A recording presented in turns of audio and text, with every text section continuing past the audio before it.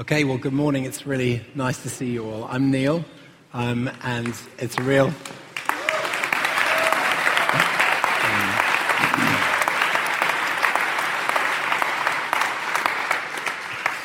It's a real pleasure for us to be back. Ruth, my wife, and I and our kids were here at Crossroads for 5 years, and I had the privilege of being the associate pastor here. And it's nearly 3 years ago now that we went back to our home country of England and to Oxford. And it's really been a huge joy for us to be back. And we want to thank you just for making us feel so welcome. It's been a really special kind of homecoming for us. And we bring greetings to you from the students that God has sent us to serve there. And we're really conscious, I think, especially conscious of what a privilege it is to be connected to this church. I hope you guys all know just what a privilege you all have of being part of a church like this. It's a really special fellowship and a place where we have learned ever so much and felt ever so welcome. This morning we're going to be opening up a really famous passage from the book of Romans together. But before I read it, I want to start just by trying to give you a bit of a glimpse of the situation into which Paul, our author, is writing.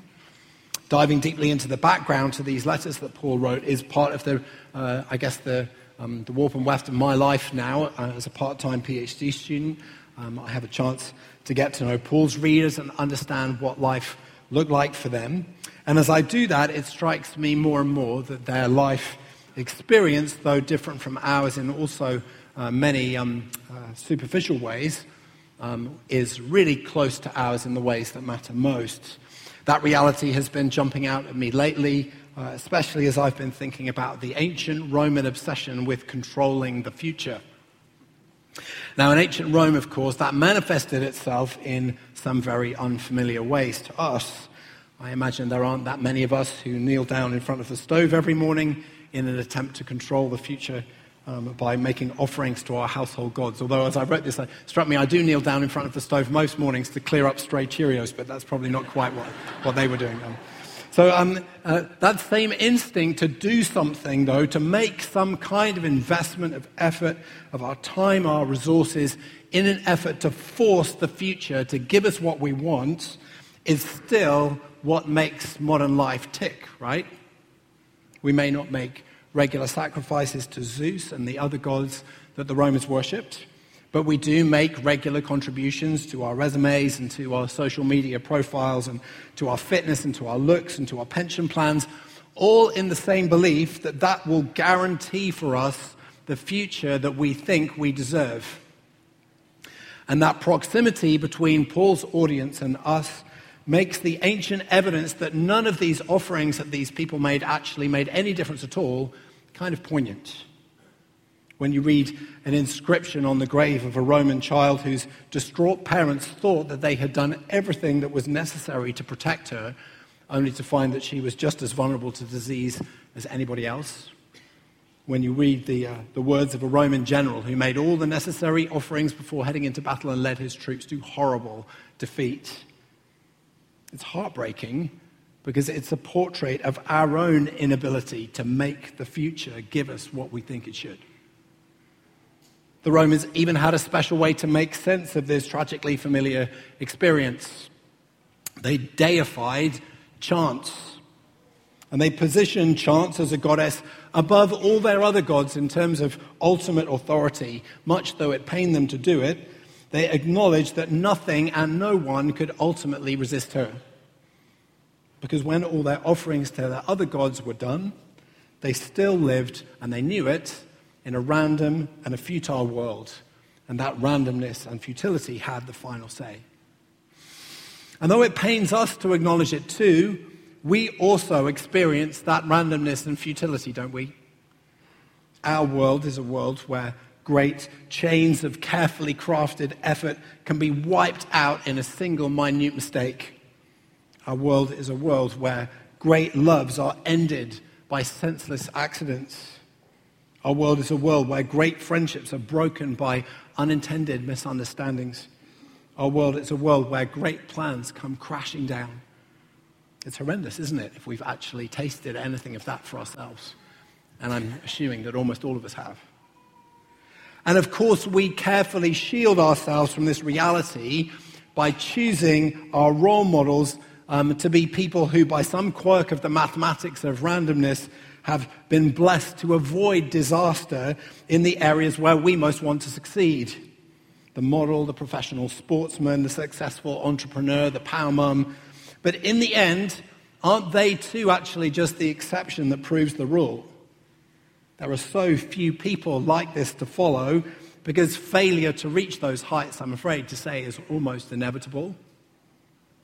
These role models that we look up to aren't the only people who have the talent or who have made the effort necessary to succeed. There are many of those.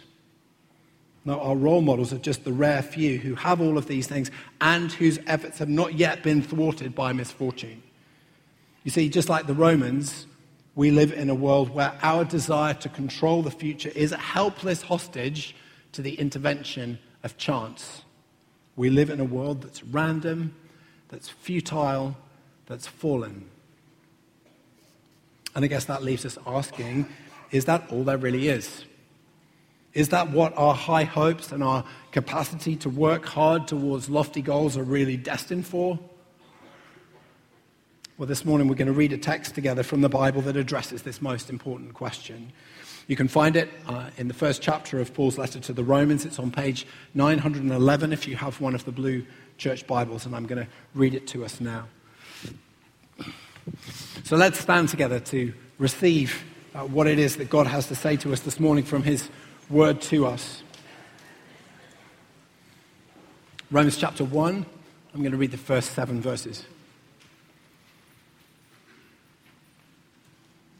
Paul, a servant of Christ Jesus, called to be an apostle and set apart for the gospel of God, the gospel he promised beforehand through his prophets in the Holy Scriptures regarding his Son, who as to his earthly life was a descendant of David, and who through the Spirit of holiness was appointed the Son of God in power by his resurrection from the dead, Jesus Christ our Lord. Through him we received grace and apostleship to call all the Gentiles to the obedience that comes from faith for his name's sake. And you also are among those Gentiles who are called to belong to Jesus Christ, to all in Rome who are loved by God and called to be his holy people. Grace and peace to you from God our Father, and from the Lord Jesus Christ. This is God's word. You can be seated. Let's pray together.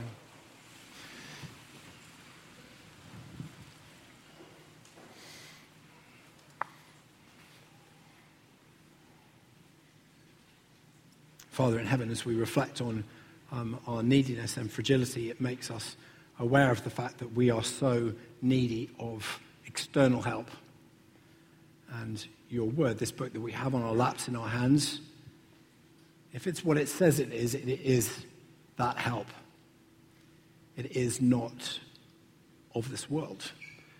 It's spoken to us from the God who made us to encourage and help and to teach us things about ourselves that we would never intuit, that we would not want to hear, but things which are true and redeeming and life-giving. And we pray so much that the Spirit who propelled this stuff into the world, who so moved in the lives and minds of the original authors that they would write these words, might he move in our lives, in our minds, that we might hear it, that we might receive it, that we might be changed by it and blessed by it for our good and for the good of those who we know and whom we love. In Jesus' name, amen.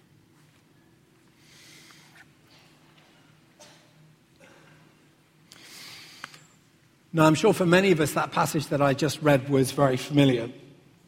This letter to the Romans is one of the most frequently read, most frequently studied pieces of literature in our world. And there's a good reason for that, as Paul dictated this material for the benefit of Christians living in Rome, probably in around AD 55. He was consciously summarizing this gospel message that he and the other apostles have been preaching ever since Jesus' death and resurrection, and that completely transformed their world. So here in his own words, we have the guts of this world-shaking teaching. This is the message that convinced ordinary men and women, just like us, that the God who made the world had actually entered into it to save it. This is the message that sent kind of social shockwaves rippling throughout the Roman Empire, building out of groups of people who were so diverse and so kind of segregated in Roman culture that they had nothing to do with one another, close-knit communities who loved one another, who served together, and then who went out and served the world around them with incredible effects. This is the message that would ultimately bring the bankrupt religions of this empire down to their knees. So this is beyond important. If this message of Romans is actually true, if it has any substance, it speaks directly to our experience of living in a fallen and a futile world. It tells us that fallenness and futility is not going to have the final word in our story. And the passage that we just read sets the table for this extraordinary good news.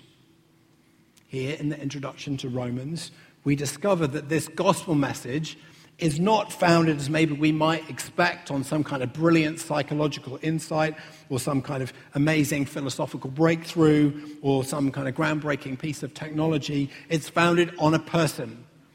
The person is Jesus of Nazareth, and it's good news, revolutionary news, because of who this Jesus is. Paul introduces Jesus to us here as the Son of God. And in verses 3 and 4 of our text, which are going to be our focus this morning, he points to two distinct bodies of evidence that support this radical idea. In verse 3, you'll see that he tells us Jesus was a descendant of David. And then in verse 4, you'll see that he tells us Jesus was appointed the Son of God in power by his resurrection from the dead. Both of these two bodies of evidence speak to us about Jesus' identity as the Son of God. And if we look at them the way that Paul did, I think we're going to find that they preview the amazing realities that lie in store in the rest of this great letter. If we want to face the fallenness and futility of our world with the confidence that God gave to his apostles 20 centuries ago, Jesus' relationship to David and his resurrection from the dead hold the keys. So our plan this morning is simply to open up these two bodies of evidence with God's help. We're going to start with the first one in verse 3, where Paul traces Jesus' roots back to David. And I said in the first service, I apologize now that for those of you who used to be here at Crossroads, this is going to be one of those sermons where there's probably way too much information. So take a sip of whatever legal stimulant you have brought with you. And I said to the others, I'm not coming back for stragglers. So if you're ready, let's get after this. The first thing I think Paul wants to do here is to prove to us that Jesus is the Son of God in exactly the same way that each and every one of us is a son or a daughter of God. I don't know whether you ever think of yourself in those terms. Paul begins by placing the stress on Jesus' earthly life. And that's going to be very significant to the shape of the good news that the rest of this letter proclaims.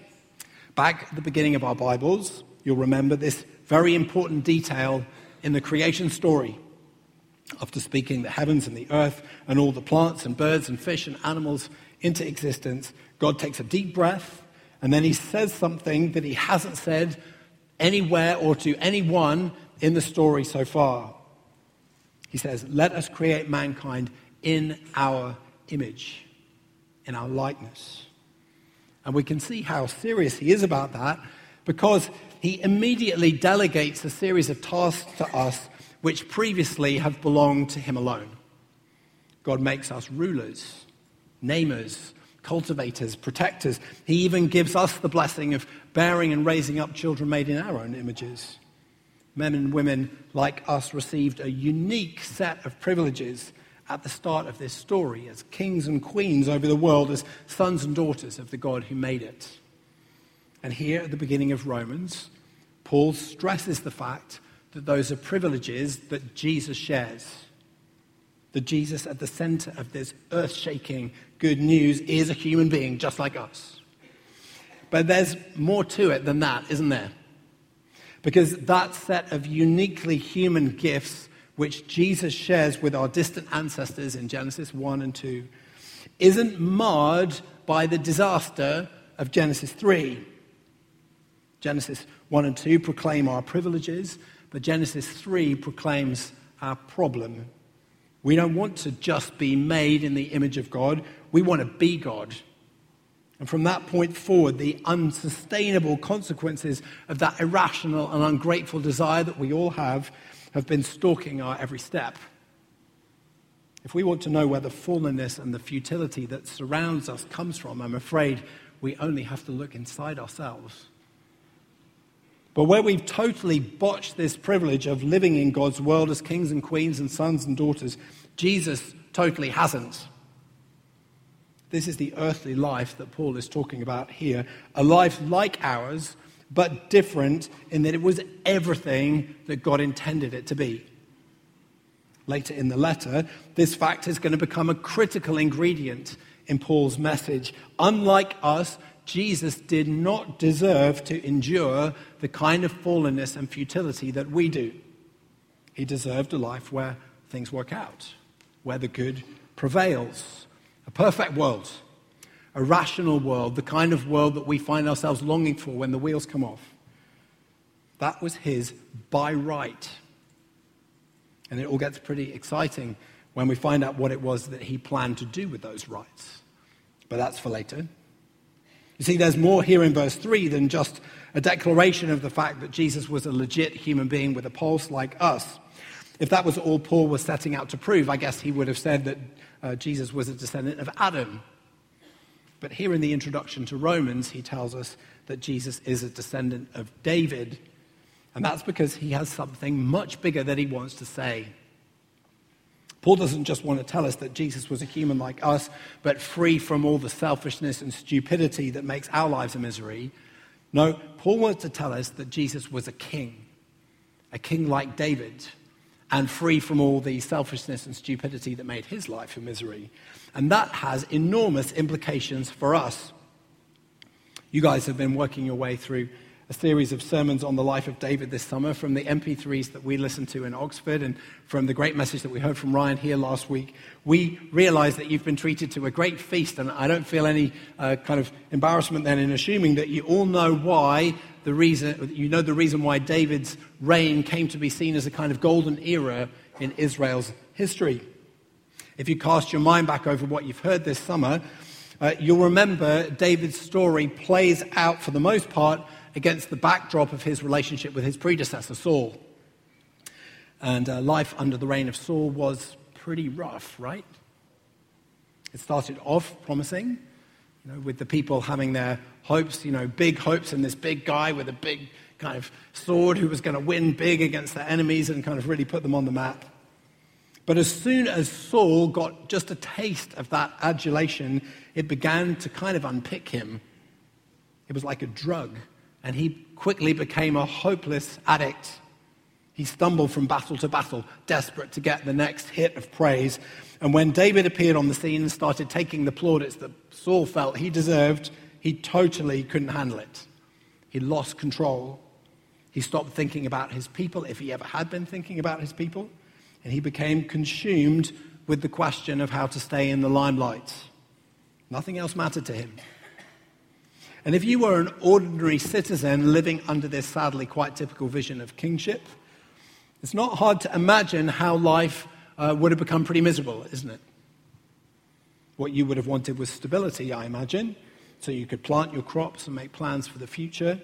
You would have wanted safety so that you could live without the fear that the Philistines would come running over the hill and attack your village and carry your children off to be slaves. You would have wanted leadership from a king whose life was on a firm footing in submission to the God of the Bible.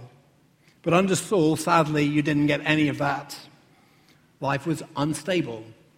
Who knew when the next call up to military action would come, whether there would be any realistic prospect of winning if it did? Life was unsafe. If all of us were Israelites living under Saul, half the people in this room would have lost homes or livelihoods or sons and daughters because of his recklessness. And none of it was guided by the kind of careful, self-suspicious advice that the Bible provides for kings. Life under Saul was just this kind of slow-motion train wreck. And that helps us see something about David and the importance that he has for us in the Bible story. You see, David has many faults, it's true, and those things are there to teach us. That's a really important part of what he's there to show us in God's word. But we mustn't get so focused there that we miss the contrast between life under Saul and life under David, his successor. David's people loved him because he changed their lives. He brought them that security that they craved. By the end of his reign, we read that Israel was surrounded by these fortress cities, and they'd either beaten or negotiated all their enemies into submission. The days of unexpected Philistine invasions were gone. Parents saw their children and their grandchildren growing up to take their places. And over all of it, there was a leader who was living for the most part in submission to the good rule of God. What a blessing it must have been to live in a kingdom like that. Can you get the sense of it? No wonder the Jews were looking forward to the day when a true son of David would take the throne again. And I think that's part of what Paul is driving at here. Would there be an equivalent perhaps in America today? If a presidential candidate could only be found who was a true son or daughter of one of the greats of the past, a Lincoln, a Washington, a Roosevelt, imagine the lift there would be in your spirits knowing that your future was entrusted to such a person, at least for their period in office. Well, I think that's part of what Paul is going for here. Paul is telling us that is actually our situation. But it's better than that. Because just as we saw with Jesus' humanity, his kingship is better than the prototype that points to it. In the end, David's faults as a man and as a father did have an impact on the people that he ruled. You guys all know about the murder of Uriah and the rebellion of Absalom, and the way that the sins of the father played out in the life of the son under Solomon, how that catapulted Israel ultimately towards disaster. And David was the best of Israel's kings. But ladies and gentlemen, Jesus will never do that to you. Jesus' leadership has all of the good things that we see in David raised to the nth degree and none of the bad things. At this very moment, on the throne of heaven, there's a king who is selfless from the bottom of his feet to the top of his head. And if he's our king, we can have confidence that he knows what we need. If he's our king, we can rest assured that he's not going to take his eye off the ball and make a bunch of reckless decisions like Saul did. If he's our king, we can trust him to see further than us and to lead us tenderly, even if we don't always understand where he's going. He's like a shepherd leading his sheep. Sheep don't necessarily know where they're going. Is that a comfort to you today? I really hope that it is. It's certainly been a huge comfort to us, to our family in these last few months as the waves of fallenness and futility have come crashing over us. Jesus, and not chance, is on the throne of our lives, and we can trust him. We'd be ashamed not to trust him, given all the ways that he's helped us in the past. And because he's on the throne, we're spared from many of the burdens and questions that our non-Christian friends are forced to deal with when things go wrong. Was all this some kind of terrible mistake? Have we missed the chance to do something useful with our lives now? Is there anything that we can do to kind of make things right? Is there anything that we can do to control what happens next? That's the kind of stuff that tortures us when we reach out and grasp the supposed freedom of living without God. But the kingship of Jesus just closes all those dead ends down. We can trust him that he's led us to where we've got to in life, each and every one of us. We can trust him still to work through the sorrows and joys that those things have brought us. We don't have to know why he's doing what he's doing, because he sees further than we see, and he knows more than we know. If we're satisfied, like Paul was, that Jesus has proved himself to be a king on David's model, we can lean on him with the same confidence that David's people felt. But there's still more for us here as we think about verse 3 and this connection between Jesus and David. Certainly it reminds us of Jesus' humanity, and it points us also to his royalty. But none of that really gets to the heart of what makes David such a central character in the developing plot line of the Bible. Sure, David was a great human being in many ways and a great king, but his life points forward to something more wonderful than just the perfection of these human attributes. David's life points forward to someone superhuman who God had always planned to lead out onto the stage of his world when the time was right. For millennia, God had been planning things, shaping things in readiness for the coming of his son. And David's life is one of the major signposts along that journey that's pointing towards him. Think with me for a minute about that best known of all the David stories, the confrontation between David and Goliath. Undoubtedly, that has all kinds of lessons to teach us about David's human character, and by extension, the character of every faithful Christian. He's brave, he's willing to go against the flow, he believes that the God who has been faithful to him in the past will be faithful to him in the present, and he's prepared to stake his life on that conviction. But does that set of lessons really exhaust or actually even begin to scratch the surface of the true meaning of the story? As David, the anointed leader of God's people, steps forward, weak and vulnerable, attracting skepticism from his friends and derision from his enemies, to engage in representative combat with this satanic giant, one man fighting on behalf of all with the destiny of the whole nation resting on his shoulders. Is that teaching us lessons that are really relevant to us and to the challenges that we face? Are those the kind of burdens that we can bear? I don't think so. The characters whose experience is really relevant to us in that story, I'm afraid, are the Israelite soldiers hiding behind their shields up on the hillside, terrified of what Goliath is going to do to them and utterly powerless to do anything about it. Now, in this story, and in many others as well, David has much less to teach us about us than he has to teach us about God's Messiah. And that is a strictly superhuman role.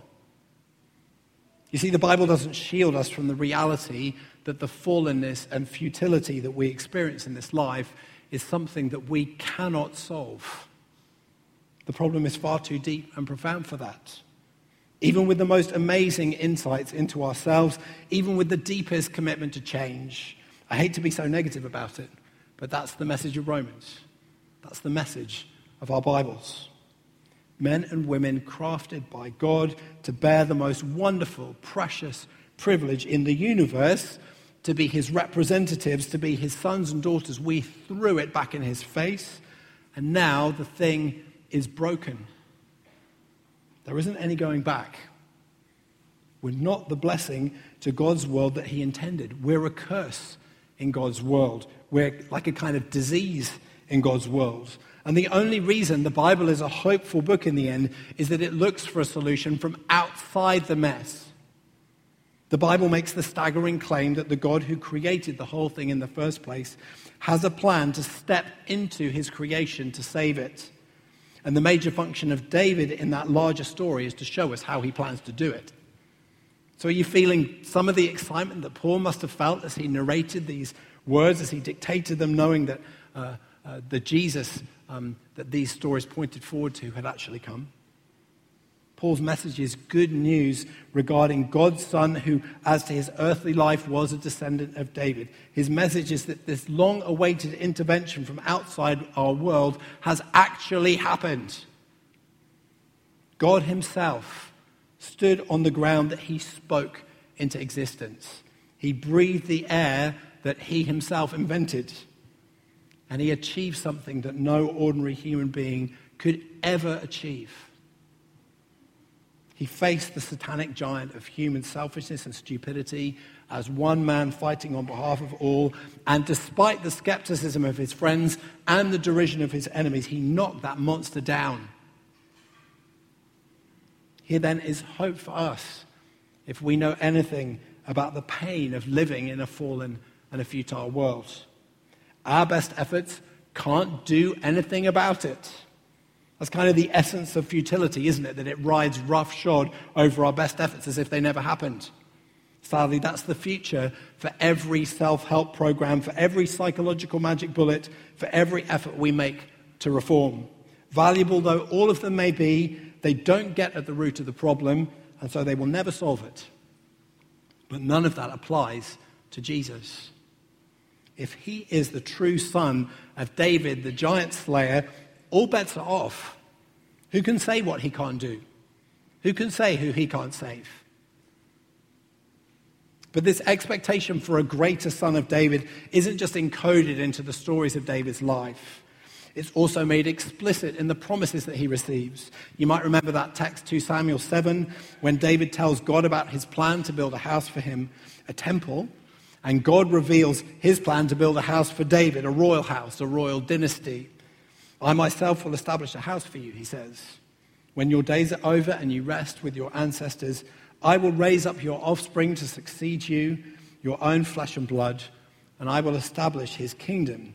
He is the one who will build a house for my name, and I will establish the throne of his kingdom forever. I will be his father, and he will be my son. I will be his father, and he will be my son. That's the expectation that's floating around this phrase, the Son of David, that plays such an important role in our Bibles. It's not just that a good king descended from David will come again to govern Israel and deliver them from their enemies. It's the expectation that one day there will be a divine king whose throne and kingdom will last forever. That's the point, I think, that Paul is driving at here in Romans. That's why Jesus' credentials as the Son of David support Paul's claim that he's actually the Son of God. And that's why all the hopes that we've talked about here for something beyond the fallenness and futility of our world have real cash value. Fallenness and futility don't have the final word, because someone who is not bound by the rules of fallenness and futility, someone who actually has the power to challenge them, the power to overcome them, has strode out onto the stage now. Everything that David pointed to is fulfilled in him. But the connection between Jesus and David can only take us so far. And Paul knows it. Remember, he has two bodies of evidence that he's going to draw on here as he introduces his gospel. And it's the second body of evidence that we read about in verse 4 that we're going to think about now as we seek to follow in his footsteps. Jesus' identity as the Son of God can be glimpsed in the fact that he's descended from David, but it's kind of shouted from the rooftops in his resurrection from the dead. And this helps us resolve one of the real puzzles in this text. If you've ever attended a Bible study on Romans 1, the problematic section is right there in verse 4, isn't it?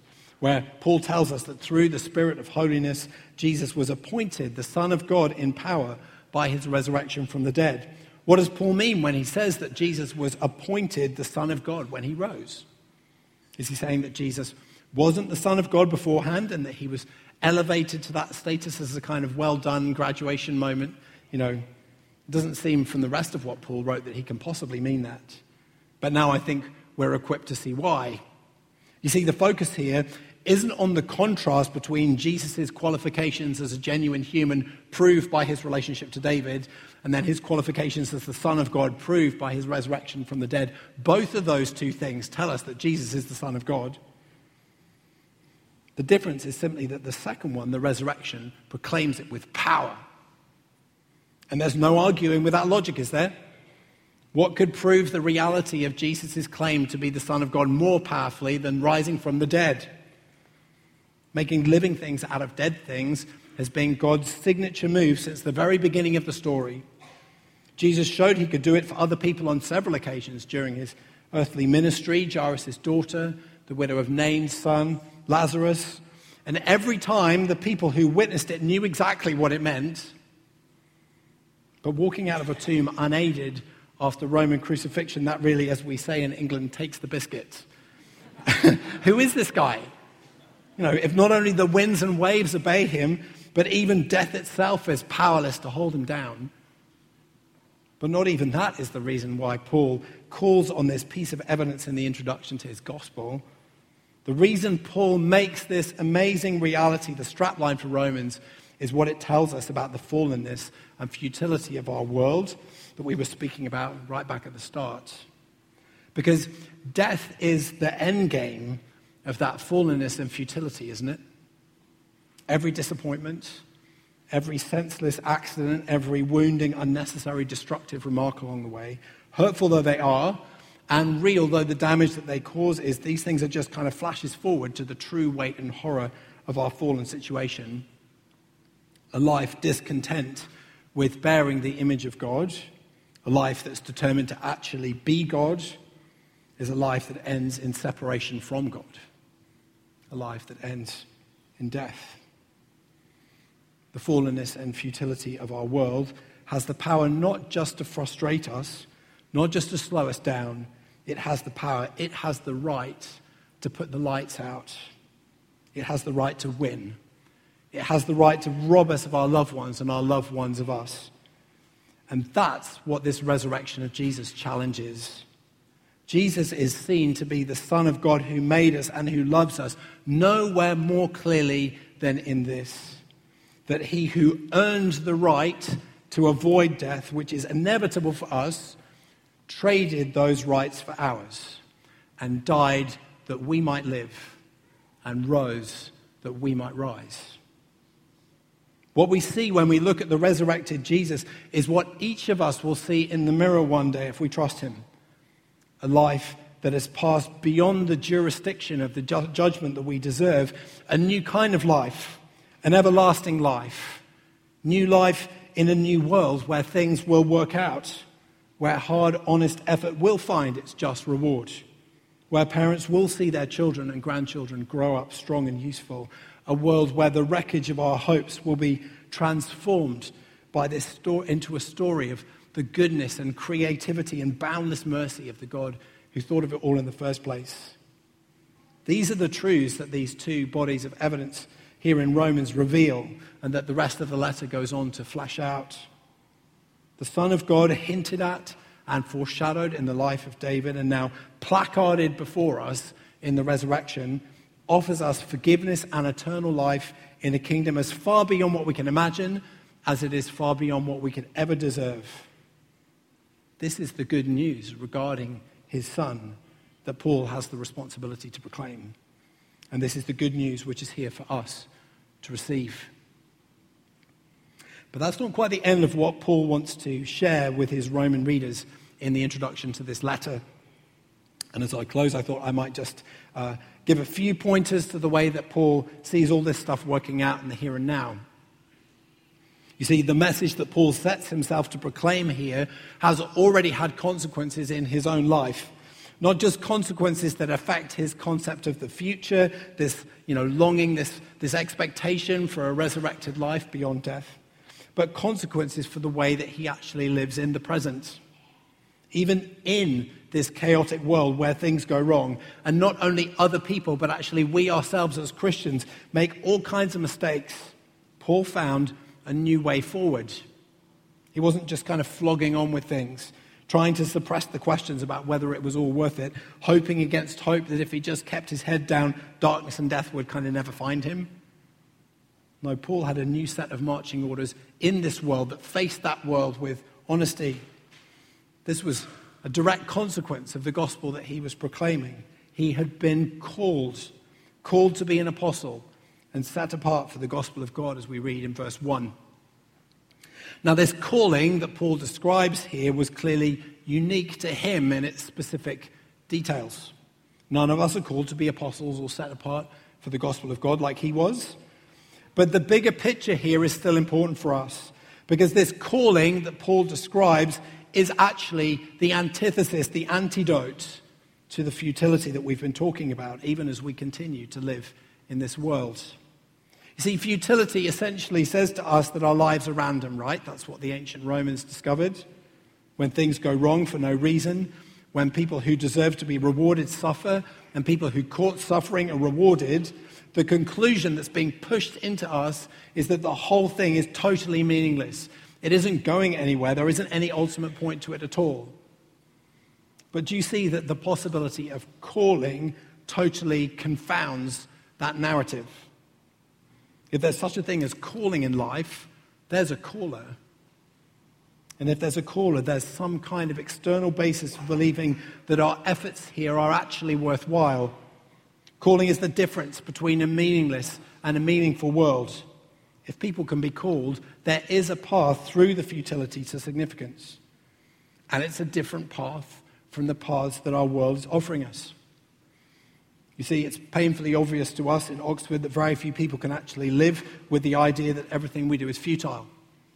And so we have all kinds of defense mechanisms to protect ourselves from this, right? We persuade ourselves that kind of raging against the machine confronting irrationality with rationality is kind of heroic, and it's all for the good of society. But if that's our ultimate basis for doing the right thing, it all gets pretty tricky when our visions of what's heroic actually clash. And who's to say that even advancing society is such a good thing when there are so many different visions of society, and humanity as a whole does such a destructive job, even at its best, of looking after God's world. Some people pin their hopes on better health care or better insurance to limit or mask the extent of their fragility, but it always gets around our defenses in the end. Some people turn inwards, hoping that better self-understanding will give them this sense of progress that they're looking for. Some people turn outwards and put their hope maybe in politicians or national systems to somehow alter the balance of power between us and our selfishness and deal us a winning hand. But Paul has something far bigger and far more realistic in mind than this kind of wishful thinking. Paul believes that even before he gets to share in this resurrection that he hopes for in the future, he is called by a king who has fallenness and futility by the throat in the present. Paul doesn't make understanding everything that happens the price of his confidence in this. He knows that the king who's called him is a shepherd who knows better than he knows and who sees further than he sees, and who has a track record of bending and forcing the effects of evil into good. How could he doubt it, having seen Jesus swallow the apparently monstrous waste of his own crucifixion and turn it into the best and most life-giving gift the world has ever seen? Paul didn't need to place his hope in a placebo like Raging Against the Machine, or screw up his face in an effort to believe this lie that there was anything he could do himself to make his life worthwhile. Paul believed he was called by a Savior who stood above the circumstances of life and who could turn things that were intended to harm him into good for the saving of many lives. That's what calling meant for Paul. And it's with that knowledge that I want us to hear how Paul thinks it plays out for us if we accept this Son of David, this Son of God, as our King and our Savior. Though we're not called to be apostles, it doesn't change the fact that we're still called. Look down at verse 6, and there you'll find that along with Paul's readers in Rome, we also are among the Gentiles who are called to belong to Jesus Christ. And if there's such a thing as calling for us, there's a caller. And if there's a caller, there's an external basis for believing that our lives are worthwhile even in the mess. If people can be called, there's a path through that futility to significance. If people can be called, a Savior has arisen who, as to his earthly life, was a descendant of David, and who through the Spirit of holiness was appointed the Son of God in power by his resurrection from the dead. If people can be called, the causal link between our selfishness and our suffering is broken. He paid the price for our sin on the cross. And whatever the world throws at us now, our lives are filled with hope and meaning. Let's pray.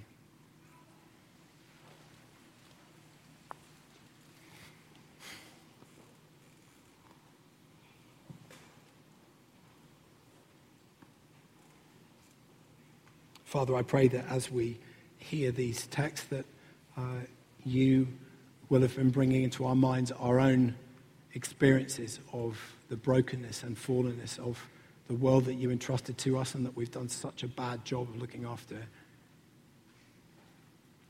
Lord, it's heartbreaking as we think about people we've lost, mistakes that we have made, situations which are all but unrecoverable. We bring before you our sorrow with it. These things are really wretched. And yet this text speaks to us that somehow even in all of that, you are a God who is so far beyond our understanding that you can take that and fashion it and form it for good.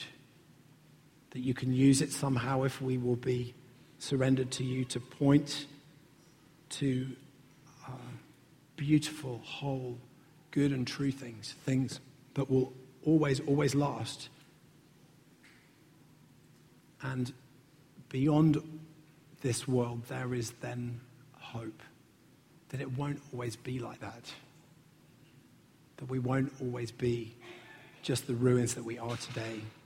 That the burned out shell of your image in us, which we still bear, will one day be resurrected, remade, refashioned.